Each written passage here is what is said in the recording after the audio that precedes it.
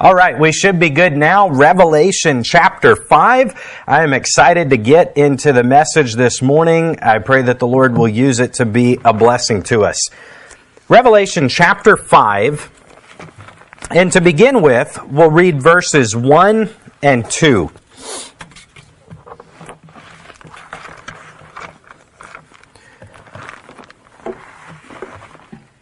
Revelation chapter number 5, the Word of God says this, "And I saw in the right hand of him that sat on the throne a book written within, and on the backside sealed with 7 seals. And I saw a strong angel proclaiming with a loud voice, Who is worthy to open the book and to loose the seals thereof?" The subject of the message this morning will be taken from that question in verse number 2, where the Word of God says, "Who is worthy?" Heavenly Father, one more time, I just feel the need to ask you to help me preach this morning, and I pray, Lord, that you would be with every heart, that we would receive the Word with gladness. We thank you, Lord, for our salvation. We thank you for this place where we can come and meet and worship you together this morning. Lord, we know, as the song says, all is vain unless the Spirit of the Holy One come down. Be with those who couldn't make it today for whatever reason that would like to be here, that usually are here. And Lord, please be with those of us here in this room. May we receive the Word of God this morning. We ask in Jesus' name. Amen. A couple of things before we continue to go through chapter number 5. Number 1, the scene. Number 1, we're going to set the scene. The book of Revelation, if you've ever gotten interested, and I want to see what the prophecies are and what's going to happen in the end time. Well, first off, you start to read it and it's a little bit confusing sometimes. Sometimes there's a little bit of symbolism. Sometimes there's a little bit of debate and a little bit of, well, this could mean this, but we're not exactly sure. But to begin with, the first 3 chapters are not prophecies about the end times. It's Jesus Christ appearing to John on the Isle of Patmos, and then it's the letters to the 7 churches of that day where he addressed the issues that were going on. Chapter 4 and verse number 1 is where the prophecy begins to unfold. What happens in chapter 4 and onward is things that have not happened yet, but the Word of the eternal God and Jesus Christ himself has promised that they are going to happen. So we read it and we take it for fact. We know that the Word of God is true. We know that the character of God is true. Therefore, what is prophesied in the Word of God that is yet to come is going to come. So chapter number 4 and verse number 1, after the letters to the churches are completed, John says this, "After this I looked, and behold, a door was opened in heaven. And the first voice which I heard was as it were of a trumpet talking with me, which said, Come up hither, and I will show thee things which must be hereafter." We're going to go through a lot of scripture this morning, and to begin with, we'll do a quick Bible study through chapter 4 to set the scene for chapter number 5. But what John is told is he's going to see things which must be hereafter. They're going to happen, but what he's seeing, he's literally being a partaker and a viewer of a scene that has not happened yet in human history, but through the vision, God is allowing him to see this future scene in heaven. Verse number 2, "And immediately I was in the Spirit, and behold, a throne was set in heaven, and one sat on the throne." What he's seeing is in the future. The place he is seeing is heaven, and it's the very throne room of God. Verse 3 says, "And he that sat was to look upon like a jasper and a sardine stone. And there was a rainbow round about the throne, in sight like unto an emerald." We're told in the Old Testament that the high priest wore a chain, and part of the stones that were in the necklace that went around his neck was a sardine stone and also a jasper that was there. The sardine stone was blood red, perhaps representing the blood of Jesus Christ. We're then told that around the throne of God there is a rainbow, and it looks in sight like unto an emerald. As I said, there's a lot in the book of Revelation that it just states it as a fact and doesn't really interpret all the meaning before it. So what's the main meaning? The main meaning is this is what the throne of God looks like in heaven, but then we kind of wonder, well, what could it symbolize and what does it picture? We know that the rainbow was given as a promise of peace, that God would not utterly destroy the earth by water ever again. We know that emerald is green and that it symbolizes life. So perhaps this around the throne of God represents the promise of eternal life to his people, that when he has given us salvation, it is salvation that lasts forever and we will never perish. His promise of eternal life is true and it will last forever. We're in Revelation chapter 4, and let's continue continue along now to verse number 4. Verse 4 says, "And round about the throne were 24 seats. And upon the seats I saw 24 elders sitting, clothed in white raiment, and they had on their heads crowns of golds." Here are crowns of gold. Here around the throne of God, there's 24 elders. That word, therefore, elder, is a word that refers to humans. If God will help me get my words out and slow down, I'm like, what was I going to say and what's in my notes? And my mind's spinning ahead to the future. So let me stop and get a drink, see if that helps. Just water, that's all that it is. It's a word for human leaders. In the Old Testament, it referred to the leaders of the 12 tribes and the council that would be set up. In the New Testament, the word is used for the overseers of the church, which are sometimes called elders. So whoever these people are, we don't really know. They're not named, we're not told. But there's 24 people that used to be humans that have been given this special seat in heaven after they have died. Some have said perhaps it's leaders of the 12 tribes of Israel and the 12 apostles, because that would represent the nation of Israel and it would represent the church age. But as Brother Andrew has been saying in Sunday school, and as we see in the text this morning, the Bible is not primarily about us, it's primarily about God. And heaven is not a place that's going to be about you or I. It's going to be a place that is about Jesus Christ. And what we'll see that these people, who they are, is really irrelevant, because what they do is they praise God nonstop. We see further evidence that they were human people who have been saved, born again, redeemed, and now have a seat in heaven when it says that they were clothed in white raiment. Revelation 3:5 says, "He that overcometh, the same shall be clothed in white raiment, and I will not blot his name out of the book of life, but I will confess his name before my Father and before his angels." White raiment is what we will wear in heaven, because it symbolizes the fact that it's not our righteousness, but Christ's righteousness has been given to us to cover our sins. And as I said, preaching recently on the prayer of Hezekiah, there is no way that we can deny that we are sinners. The Bible says if you say that you have no sin, then you make him a liar and his word is not in you. But in that legal setting in heaven, when the accuser of the brethren, Satan, would like to come and say, they have sinned, he will not be able to deny that our sin has been paid for. Because what we wear, the white robes, will not signify our righteousness, but the righteousness of Christ, which was imputed unto us at the moment of salvation. As I said, I'm going to read you a lot of scriptures this morning. Revelation 19:7, as the book comes to a close, says, "Let us be glad and rejoice and give honor to him, for the marriage of the Lamb is come, and the wife hath made herself ready." Symbolically, the church is called the bride of Jesus Christ.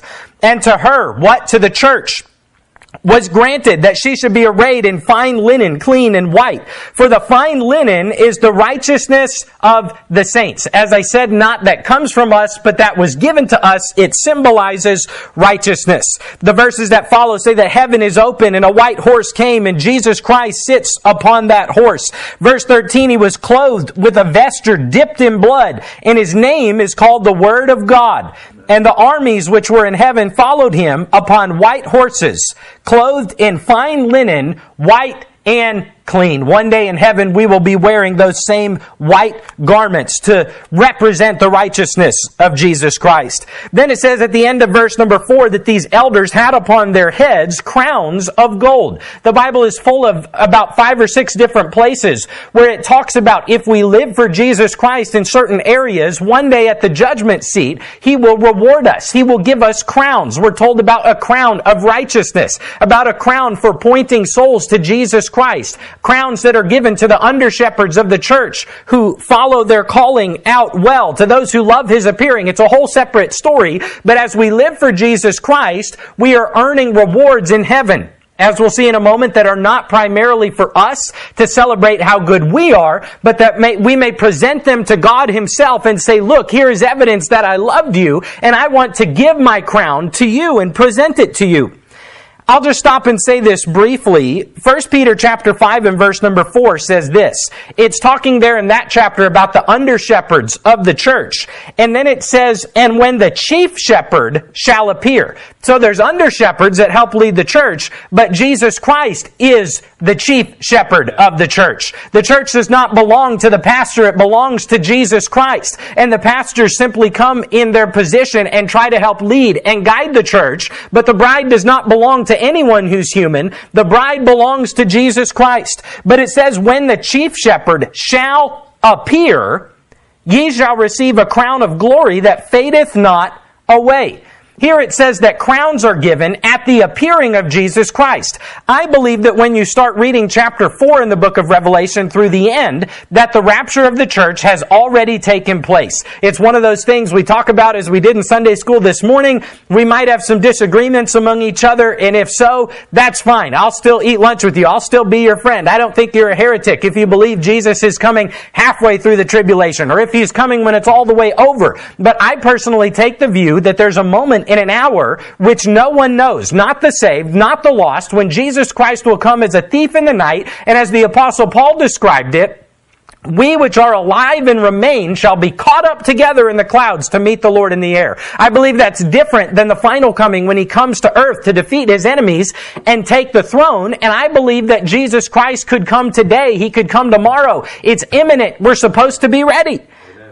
So I just think it's interesting that it says here, when He appears, He's going to give crowns of glory to the elders. And here we see the elders in heaven at this point already wearing the crown. I think it's just a minor evidence that Jesus has already returned and passed out some of those crowns. I don't think the church is on earth for what follows from chapter number 4.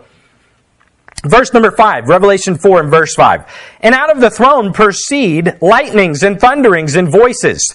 And there were 7 lamps of fire before the throne, which are the 7 spirits of God. Those are referenced in Revelation 1:4 simply as angels. As we'll see even in this chapter and throughout the Bible, angels are given certain ranks. They even have different strengths. Sometimes you'll see a mighty angel, a strong angel. Sometimes angels are fighting and a stronger angel has to show up and deliver the side that's fighting for the right, because angels have different ranks and positions, strengths, and abilities. Verse number 6. And before the throne there was a sea of glass like unto crystal. And in the midst of the throne and round about the throne were 4 beasts full of eyes before and behind. Okay, let me check my notes. This word here for beast simply means beings. It means a live thing. And what we believe they're referencing, especially when we compare with the writings that are in Ezekiel chapter 1 and in Isaiah chapter number 6, is that they are high-ranking angelic beings. Sometimes they're called cherubim, and then there's even different ones that seem to be a little bit higher that are called seraphim, which I believe is what this is referencing because it matches with what Isaiah said in Isaiah chapter 6, verse 1 through 3. But at any rate, these are beings that are close to the throne of God. They help cover, they praise God. I believe that the devil himself was said of in Ezekiel 28:14, "Thou art the anointed cherub that covereth." He used to have one of these positions close to the throne of God where he would spread his wings and cover the mercy seat and cover the very place where God himself sat upon the throne. And because he was beautiful to look at and because he had that high-ranking position, and one day Lucifer said in his heart, "I will be magnified, I will be worshipped as the Most High," he was cast out of heaven, and perhaps as many as 1/3 of the angels in heaven worshipped Lucifer, followed him, were cast from heaven, and that is what is called demons, which the word demon does not appear in the Bible, but sometimes they're called spirits, sometimes they're called evil spirits, and sometimes they're called the angels that sinned. The devil himself used to have this place in heaven, but he turned and rebelled against God, desiring all the glory. This is one of those things where I can tell you what I think and reference it, but if we tried to prove every single little point, we'd be here till next Sunday when it was time to have lunch. So I'm going to try to keep it moving, but that's what I believe was the position of the devil. Isaiah chapter 6 and verse number 3 describe the seraphim that fly in front of the throne. And one cried unto another and said, Holy, holy, holy is the Lord of hosts. The whole earth is full of His glory. And it matches what these beasts, which is what they're called here in Revelation chapter 4, are doing in front of the throne. So they are high-ranking angelic beings, sometimes called a seraphim. Verse 7, and the first beast was like a lion, and the second like a calf, and the third beast had a face as a man, and the fourth beast was like a flying eagle. And the four beasts had each of them 6 wings about him, and they were full of eyes within. And they rest not day and night, saying, Holy, holy, holy, Lord God Almighty, which was and is to come. Even the highest ranking angel in all of heaven knows that heaven is not about them, it's about God. And they fly, they rest not day and night, back and forth, with a message that is worthy to proclaim, Holy, holy, holy is God. There is no sin in Him. I believe that in Isaiah 6 and in Revelation chapter 4, which is where we're reading from now, it's interesting to note, they don't say holy once, they don't say it twice, they don't say it 4 times, but it's recorded in each 3 times, Holy, holy, holy, Lord God Almighty. And I believe it's because God the Father is holy, God the Son is holy, and God the Holy Spirit is holy. Amen. Which was and is to come. You see, God had no beginning. God will not end now, and He will have no ending ever. Jesus said, I am the Alpha and the Omega, the beginning and the ending, saith the Lord. Jesus is the beginning, He's the end, and He's everything in between. It's all about Him. Verse 9, and when those beasts give glory and honor and thanks to Him that sat on the throne who liveth forever, what do the 24 elders do? Do they sit around admiring their crowns and how good they must be that they were given these special seats among the throne? No, they make it all about Christ as well. Verse 10, the 24 elders fall down before Him that sat on the throne and worship Him that liveth forever and ever and cast their crowns before the throne, saying, Thou art worthy, O Lord, to receive glory and honor and power, for Thou hast created all things, and for Thy pleasure they are and were created. Our motivation for having a reward in heaven should not be that we will get to enjoy it, but rather that we will be able to stand before God one day and say, I loved you, I lived for you, and I have something to give to you. This is the scene. It shifts into the future. This has not happened yet. It's not happened yet as of this morning, 2021, but it's going to happen very soon. And the Apostle John was taken up in this vision and was a witness of what was going on. Then something else happens in chapter 5. This is where it begins. In the right hand of Him that sat on the throne, which is God the Father, there was a book written within on the backside and sealed with 7 seals. And I saw a strong angel proclaiming with a loud voice, Who is worthy to open the book and to loose the seals thereof? Let me stop for just a moment again before we continue onward into this text and tell you what this book is and what the seals are. Like I said, if I was going to show you, we'd be here for a week, but go home and read about it more in the chapters that follow. Let me tell you what they are and then tell you what it symbolizes. There's a scroll. It has 7 seals. In the chapters to come, when the seals are broken, certain events take place upon the earth. Among the 7 seals, when one is loosed, there comes 4 symbolic riders, one for each seal. They're described as horsemen, and they represent evils that are to come upon the earth. Conquest, war, famine, plague, and death. Then another seal is opened, and it's the cry of the martyrs, crying out for justice, saying, How long, O Lord, before our blood is avenged upon the earth? When seal number 6 is opened, upon the earth there is a great earthquake. The sun goes black. The moon goes red. The stars fall from heaven. There's all kinds of heavenly disturbances. And the Bible says every island and mountain will be moved from its place. When number 7 is loosed upon the scroll, number 7 unleashes 7 trumpets. Let me tell you if the earth is a place you want to be during the tribulation or not. What happens when the 7 trumpets are unloosed? Hail and fire mingled with blood fall from the sky. 1/3 of the trees and the grass on the planet burn up. The Bible says a mountain burning with fire is cast into the sea. Potentially a meteorite that will fall from heaven. One of those events they're always worried about, that they tell you all the destruction it would cause. The Bible says that when one of the trumpets, which is unleashed because the 7th seal was open, happens, then that's going to take place upon the earth. When it does, 1/3 of the sea becomes blood. 1/3 of the sea life dies. 1/3 of the ships in the sea are destroyed. Then another burning star falls from heaven, and 1/3 of the water on the planet is turned to poison. And the Bible says many men die because of the water being turned to poison. But it's not over yet. Then 1/3 of the sun, moon, and stars go dark. Locusts from hell are released to torment the inhabitants of the earth. 4 angels that are trapped in the Euphrates River get loosed, and the army of the horsemen will directly murder 1/3 of the people on the planet.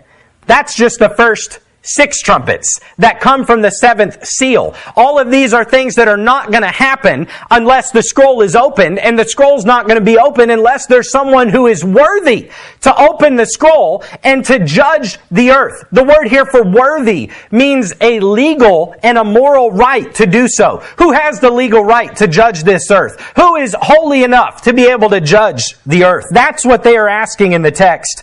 Then finally, when the 7th trumpet is sounded, Revelation 10:7, but in the days of the voice of the 7th angel, when he shall begin to sound, the mystery of God should be finished, as he hath declared to his servants the prophets. The 7th trumpet represents it's the end. This is about to get wrapped up. The earth is going to be judged. In Revelation 11:15, the 7th angel sounded, and there were great voices in heaven saying, the kingdoms of the world are become the kingdoms of our Lord and of his Christ, and he shall reign forever and ever. When that 7th trumpet goes off, it's symbolizing this is coming to an end. Jesus said, if you happen to be upon the earth, when you see the abomination of desolation happening and people not being able to buy and sell unless they take the mark of the beast and the Jews being persecuted, he said, know that it is nigh, even at the doors. This generation shall not pass till all be fulfilled. There is a finality to the events of the end times where Jesus Christ said, when these things unfold, that's it. No more chance to get saved. No more earth. No more current heaven. All these things are going to be wrapped up. And as I said when I preached on this last month, I do not believe that all of this is symbolic. If you could explain away the future prophecies of Jesus Christ and the book of Revelation, then I think you could symbolize away all of the Bible. There's just too many specific events that Jesus said are going to happen that have not happened yet. So what is the book? What are the seals? It is going to unleash God's judgment upon the earth and bring about the end. The book has to be opened so that the end can come, so that God can judge the earth and come to reign. And let me just tell you, this world is wicked. This world needs to have judgment come. There is sin that needs to have a stop put to it. It can't continue forever. It won't continue forever. But John looks and he sees whatever he knows or understands. He knows this is a big deal. And God must keep his promises. God has promised he would come again. God has promised he will judge the earth. He's promised he would avenge the judge of the martyrs. And he promised that he will reign as king forever. Revelation chapter 5 and verse number 3. And no man in heaven nor in earth, neither under the earth, was able to open the book, neither to look thereon. Just remember this morning. There is no man that is worthy. There is none of mankind that is worthy. There is no one who is sinless. The Bible says, for all have sinned and come short of the glory of God. We have all gone astray. We all are like sheep that are lost, that need a shepherd and that need a Savior. And there's no man that is worth giving your unquestioned loyalty to. There's no man who is worth compromising your principles for. We're all sinners, myself included. Verse number 4, and I wept much because no man was found worthy to open and to read the book, neither to look thereon. John understands the significance of this. He understands that there's something in the way of God judging the earth, taking His throne and fulfilling His promises. And it's someone who is worthy to commit judgment upon the earth.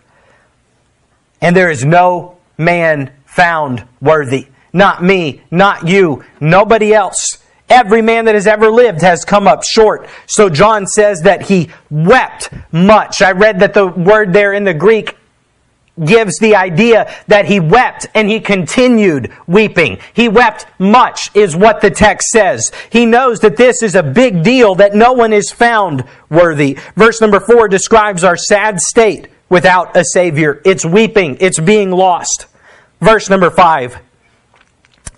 One of the elders saith unto me, Weep not. Behold, the Lion of the tribe of Judah, the Root of David, hath prevailed to open the book and to loose the 7 seals thereof. No man was found worthy, but Jesus Christ is worthy. He's worthy because of a lot of reasons that the text says that we'll get to here in a little bit. But some of these verses just pack a punch that you read it and you got to go back and look at every single one of these phrases to really see what he's talking about. But one of those elders, the humans who are now in heaven wearing the righteousness of Christ that praise Him day and night and cast their crown before the throne, they say you don't have to weep. You don't have to be sorrowful. One is found worthy. And the first thing that he describes Jesus Christ as is the Lion of the tribe of Judah. You could turn to Genesis chapter number 49 if you'd like to see this scripture.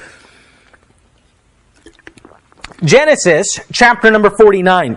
Now, Judah was a leader of one of the 12 tribes of Israel. They come from the 12 sons of Jacob. Genesis chapter number 49 says this in verse number 1. And Jacob called unto his sons and said, Gather yourselves together, that I may tell you that which shall befall you in what? What are the next 2 words there?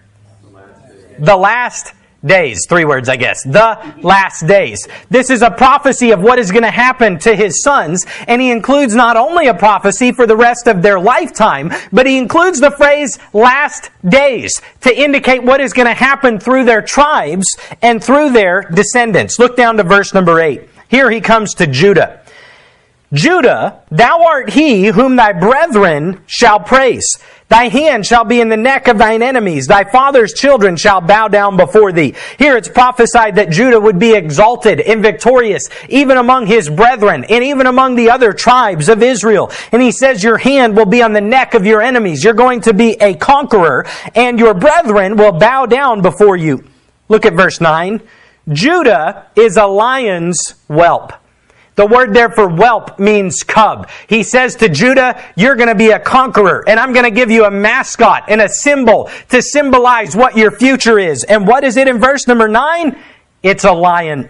He says you're like a lion's cub. Then he says, from the prey, my son, thou art gone up. He stooped down. He crouched as a lion, and as an old lion, who shall rouse him up? He gives a word picture here of a young lion cub growing into a lion, then into an old lion, and he's a conqueror. He's conquered his prey. He's crouching over it. And who shall rouse him up? Who will dare to try and challenge this mighty lion, the tribe of Judah? Then verse number 10 says, the scepter shall not depart from Judah, nor a lawgiver from between his feet. Who holds a scepter?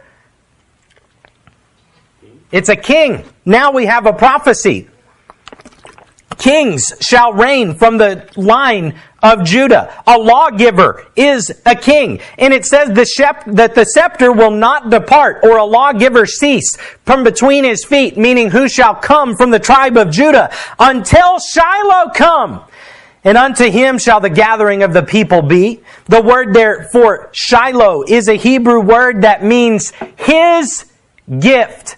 And it's a prophecy of the Messiah, Jesus Christ, that would be the gift of God to all mankind. And he says that one day the gift of God, the Messiah, is going to come, and the scepter shall never depart from his hand. And to him shall the gathering of the people be. What's the Messiah going to do? He's going to take the throne and rule and reign in Jerusalem for 1,000 years, and the tribes of the earth are going to come in and come out. And in Genesis chapter number 49, it's prophesied that the Messiah would be a lion from the tribe of Judah.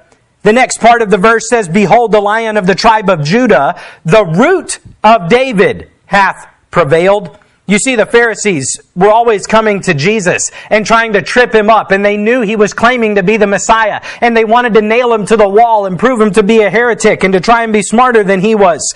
And in Matthew chapter 22, in verse number 41, Jesus decides to play their own game and to ask them a question that they couldn't answer. You see, he always had the answer. He's Jesus Christ. His words were full of grace and truth and wisdom, and they could never trip him up. There's no fault in anything he said. But now he decides, I'm going to turn it back around on you, and I'm going to ask you a question. Matthew 22:41.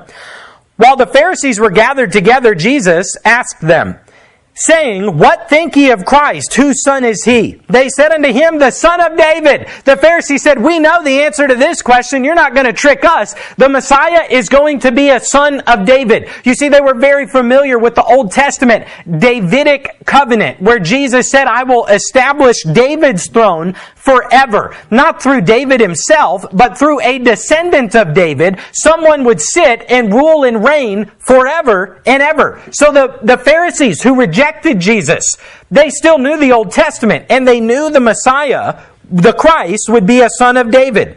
Then Jesus asked them another question. He saith unto them, "How then doth David in spirit call him Lord, saying, The Lord said unto my Lord, Sit thou on my right hand, till I make thine enemies thy footstool." What he references there is Psalm 110. And it's a thrilling psalm where it begins by David saying, "The Lord said unto my Lord, Sit at my right hand until your enemies are called your footstool." Now there's two things that this tells us. The first one is what Jesus is referencing. Wait a minute. David said, "The Lord said unto my Lord." So if the Messiah is David's son, how can he also be David's God? That's the question he's bringing up. But it tells us another thing. As we studied last year in Sunday school, the Trinity in the Old Testament, it says that there is the Lord who says unto David's Lord. So there's someone who's God, and there's someone he's talking to that is also God, that God says to God, "Sit at my right hand till I make all the enemies your footstool." That is God the Father, and it's Jesus Christ that sits at his right hand. The Trinity is not only in the New Testament, it's in the Old Testament, and you cannot deny it if you go looking for it. So then Jesus references Psalm 110, and his question is, if David then call him Lord, how is he his son? How can someone who is your son also be your God?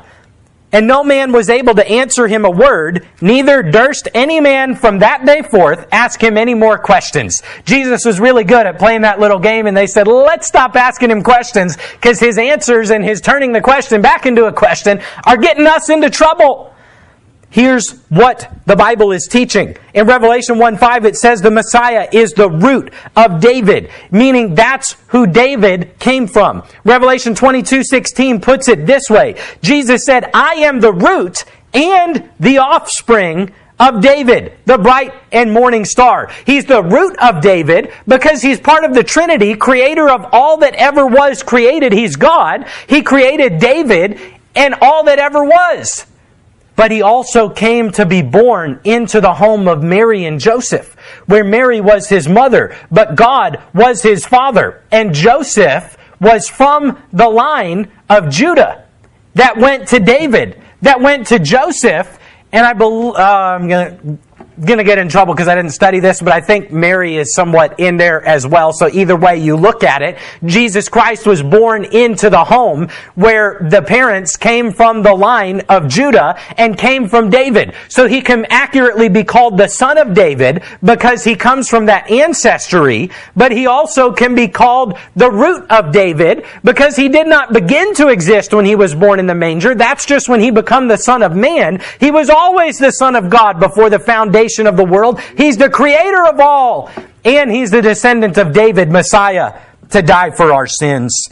And he has prevailed to open the book and to loose the seals thereof. Revelation chapter 5 and verse number 6. I beheld, and lo, in the midst of the throne of the four beasts, and in the midst of the elders, stood a lamb as it had been slain, having 7 horns and 7 eyes, which are the 7 spirits of God sent forth into all the earth. The Lion of the tribe of Judah, who could crush the earth in an instant with his judgment, also volunteered to become the Lamb of God that takes away the sins of the world, and he was slain for my sin and for yours. Verse number 7. And he came and took the book out of the right hand of him that sat upon the throne.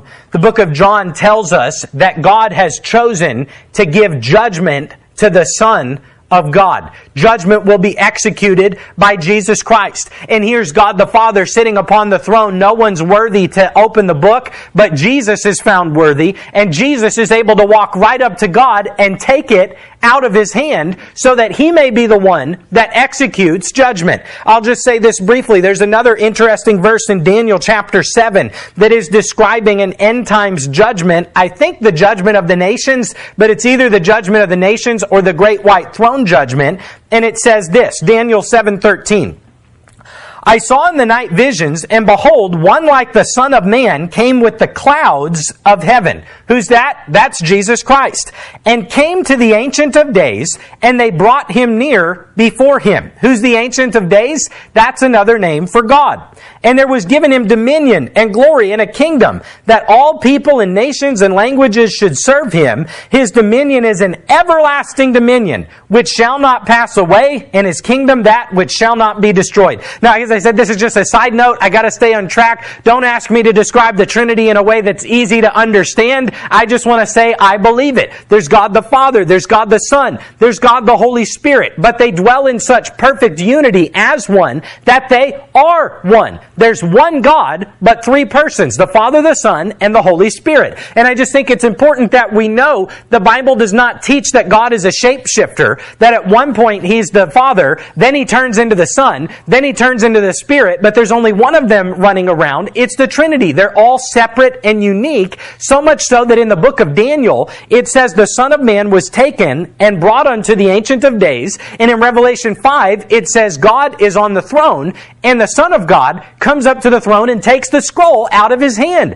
They are separate. They are unique. What's all this going to look like in heaven? I don't know. But the Bible says there's one God, but there's 3 individual, unique persons that make up the Godhead.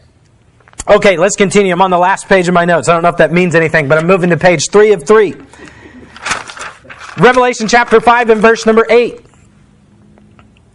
And when he had taken the book, the 4 beasts and 24 elders fell down before the Lamb, having every one of them harps and golden vials full of odors, which are the prayers of the saints. Prayer is not wasted time. Prayer is precious to the eyes of God. And it says in heaven they have vials that are full of odors, which would be a sweet smelling sacrifice unto God. And it represents the prayers that we have prayed to Him. Verse 9, and they sung a new song, saying, Thou art worthy to take the book and to open the seals thereof, for Thou wast slain, and hast redeemed us to God by Thy blood out of every kindred and tongue and people and nation. And it may seem like the world doesn't want to hear about Jesus, and it may seem like they're all rejecting Him, but the Bible says in heaven, from every nation, every kindred, every tribe, and every tongue, there's going to be somebody who heard about Jesus and said, yes, I want Him as my Savior. And if we have to talk to 5,000 people the rest of our life to find one that wants to say yes to Jesus, it's not a wasted effort. It says that Thou wast slain and hast redeemed us to God. Let me just say this, in heaven, there's not going to be one group who's there because they were born into the right country, and then another group who is in heaven because they achieved a certain amount of good works, and then another group who comes in at the end because they were saved by the blood. There's only going to be one group of people in heaven. It's those who have had their sins paid for by the blood of Jesus Christ and had it applied to their life by receiving Him as Lord and Savior and believing in Him as the Messiah. It's the only way to heaven, is to believe in Jesus Christ. Thou wast slain and hast redeemed us to God. Praise God. Verse 10. And hast made us unto our God kings in earth, and we shall reign on the earth. The Bible is full of prophecies, yes, in Revelation chapter 20, but also other places where it says that when Christ rules and reigns upon the earth, His saints shall reign with Him. The Apostle Paul said, what? Know ye not that we shall judge angels? Jesus told His 12 disciples, when I sit upon my throne, you're going to sit with me. And in Revelation 20, what I believe it's saying is that whoever does not have the mark of the beast, on whoever the second death hath no power, whoever is saved is going to rule and reign with Jesus Christ upon this earth for 1,000 years. Verse 11. And I beheld and I heard the voice of many angels round about the throne, and the beast and the elders, and the number of them was 10,000 times 10,000 and thousands of thousands. Jason sings us a song sometimes that says, sing with the angels 100 million strong, worthy is the Lamb that was slain. 10,000 times 10,000 is 100 million. And then it says, and thousands of thousands beside. Picture this throne in heaven, more than 100 million angels, and the church of God. And what is in the center? What is the focus? It's God Himself. It's Jesus Christ, and it's praising Him, and it's saying, thou art worthy. Not we are worthy. Not look what what we accomplished. But it's going to be about Jesus Christ. What do they say? Verse 12. Saying with a loud voice, worthy is the Lamb that was slain to receive power and riches and wisdom and strength and honor and glory and blessing. And Jesus Christ is worthy. He's worthy of all the praise of heaven. He's worthy of all the worship of your heart. He's worthy not just of you coming to church on Sunday, but He's worthy of your whole entire life being presented as a reasonable sacrifice to Him. He's holy. He's worthy. And let me just say this, He's the answer. We see problems going on. We watch the news. You may have some of it bother you and rattle you. But just know this, that Jesus Christ is sovereign and He's in control. And the world doesn't need a better president in the White House primarily. It needs a Savior. And His name is Jesus Christ. And when He comes back, He's not coming to the White House. He's coming on a white horse. So just make sure your focus isn't somewhere on someone, a man down here who's not worthy. And the Bible says, be not soon shaken in your mind. He's not going to be president. He's going to be King of Kings and Lord of Lords. And no vote at all is going to be held when He comes. He's going to show up and take what already belongs to Him. So the New Testament says, don't be soon shaken in your mind. It may rattle us. It may make us angry. I get angry sometimes when I see the sinfulness that is abounding in our country and things that people are doing that are not right. And it probably should, to some point, stir us up a little bit to show that we care. But why are we so angry and so troubled? If we're Bible believers, we like to say, I read the end of the book and it says we win. It does. But there's a lot in between now and the very end of the book where it's going to get a little bit dicey. Don't be surprised, Jesus told His disciples, when they persecute you, when they deliver you up before kings and rulers for my sake, I will go with you, He said. I will preserve you.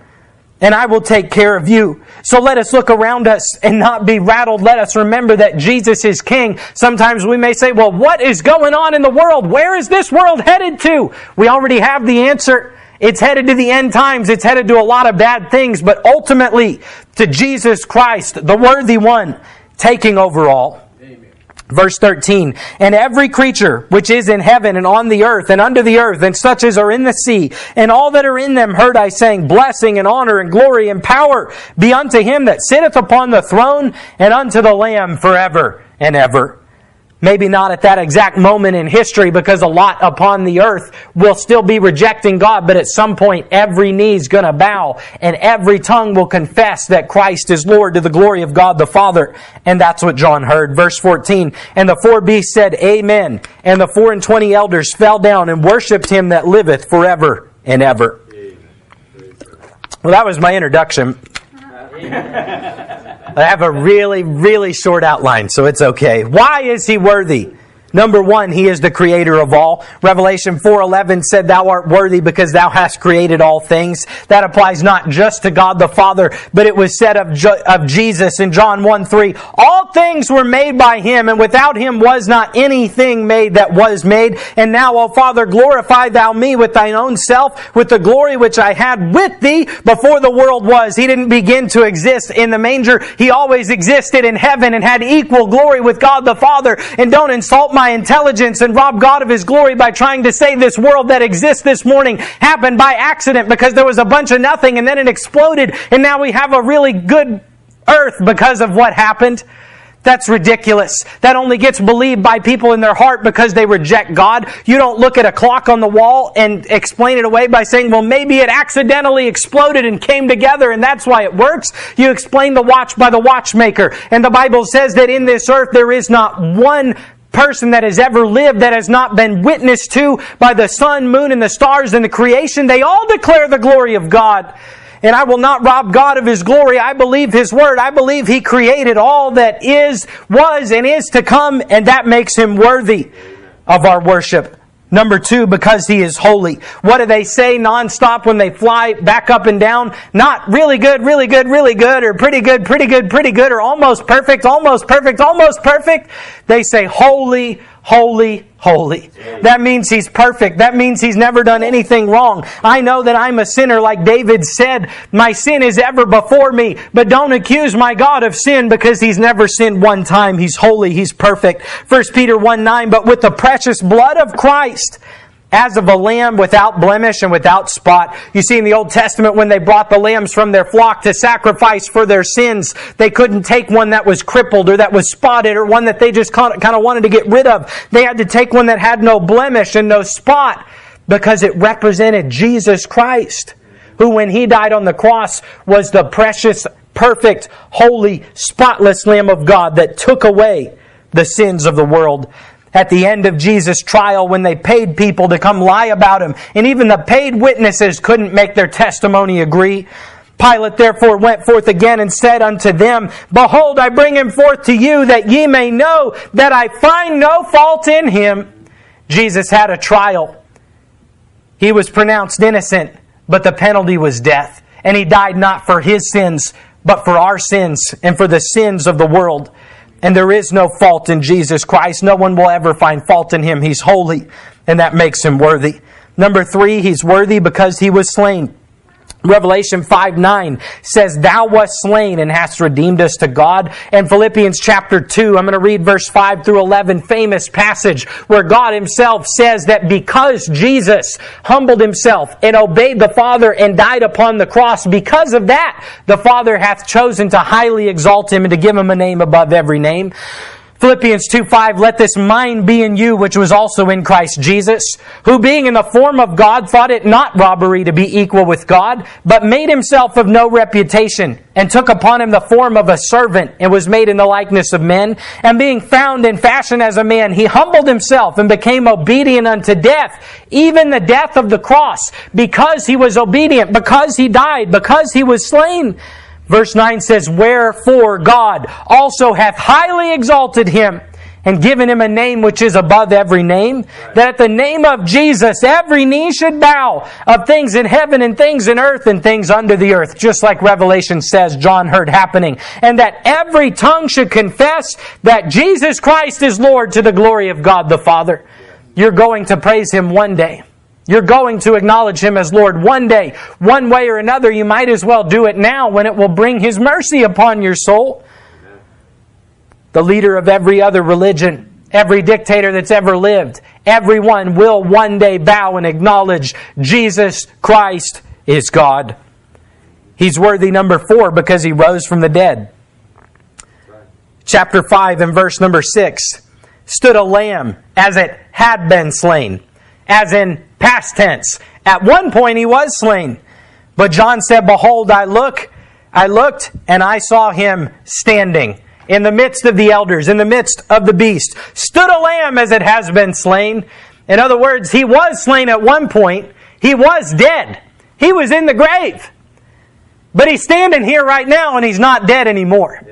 And after 3 days and 3 nights in the grave, up from the grave He arose, conquering hell and death. Jesus said, I'm the Alpha and the Omega, the beginning and the ending. He that was dead but now is alive, and I have the keys of hell and of death. He's beaten them both. He has the keys to both, and He'll let you out of both if you will believe in Him. Jesus not only died for our sins, but He rose again. And He's alive today, and He's alive forevermore.